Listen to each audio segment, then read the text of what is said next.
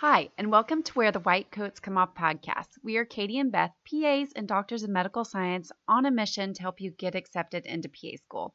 So if you are a pre-PA, you are in the right place. We have spent years working at PA programs and on the admissions committee at PA schools, which means we were the ones reviewing CASPA apps and deciding who to interview, interviewing and deciding who to accept. So get ready for some solid advice and mentoring to help you get into PA school.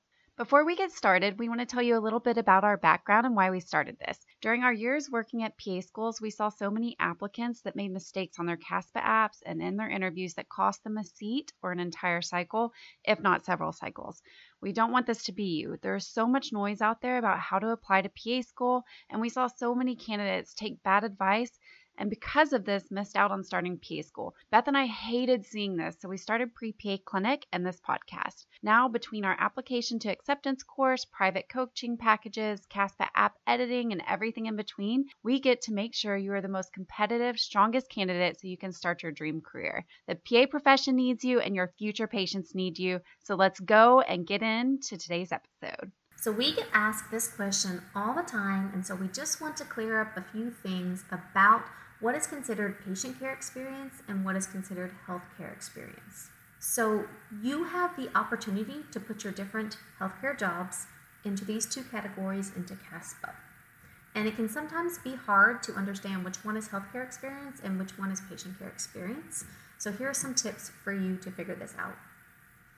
Patient care experience really focuses on hands-on clinical duties that you do to help patients. For example, if you're an EMT or a paramedic, this type of experience would be considered patient care experience because you're intubating, you're giving injections, you're giving oxygen, you're taking a history, and you really are clinically intervening in these patients. So this type of thing would be patient care experience. Now, we know that even as a PA, there's always some admin stuff, right? You always have to chart, we have to do peer-to-peer, etc. So we know that every single second of your job is not going to be hands-on, even as PAs, physicians, EMTs, etc. We have to do some charting and we have to do some paperwork. That's all part of the job. So as long as the majority of your duties are patient care duties, then you can count that as patient care experience. Now, healthcare experience is where you're still working in the healthcare environment, but you don't have many hands-on duties. So these are things like a lot of, for example, nurse assistants or patient care assistants, patient care techs, etc., can fall under this. So let's say you're working in a nursing home and you are helping patients with ADLs, right? Activities of daily living such as bathing, feeding, transferring, etc. Well, these aren't really hands-on clinical duties, so this type of thing would be healthcare experience. Maybe you're transporting patients in and out from CT to MRI, etc. Again, that type of thing would be healthcare experience because you don't have those hands-on duties. You're not taking vitals, you're not giving injections, you're not intubating, etc. So even though you're still working in the healthcare environment, you don't have those patient skills, we count this as healthcare experience because we want you to be able to show that, hey, I've worked in the hospital environment, I've worked as a team, I've worked with patients, I really understand medicine. And so they allow you to put those things under healthcare experience.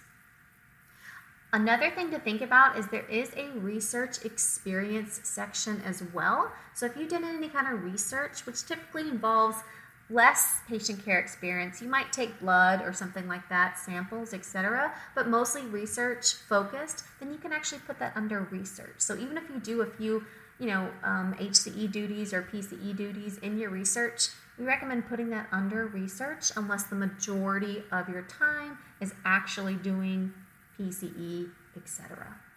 So I hope this really helped you figure out which one is HCE and which one is PCE. Thank you so much for listening to Where the White Coats Come Off podcast, and thank you for letting us be a part of your journey to PA school.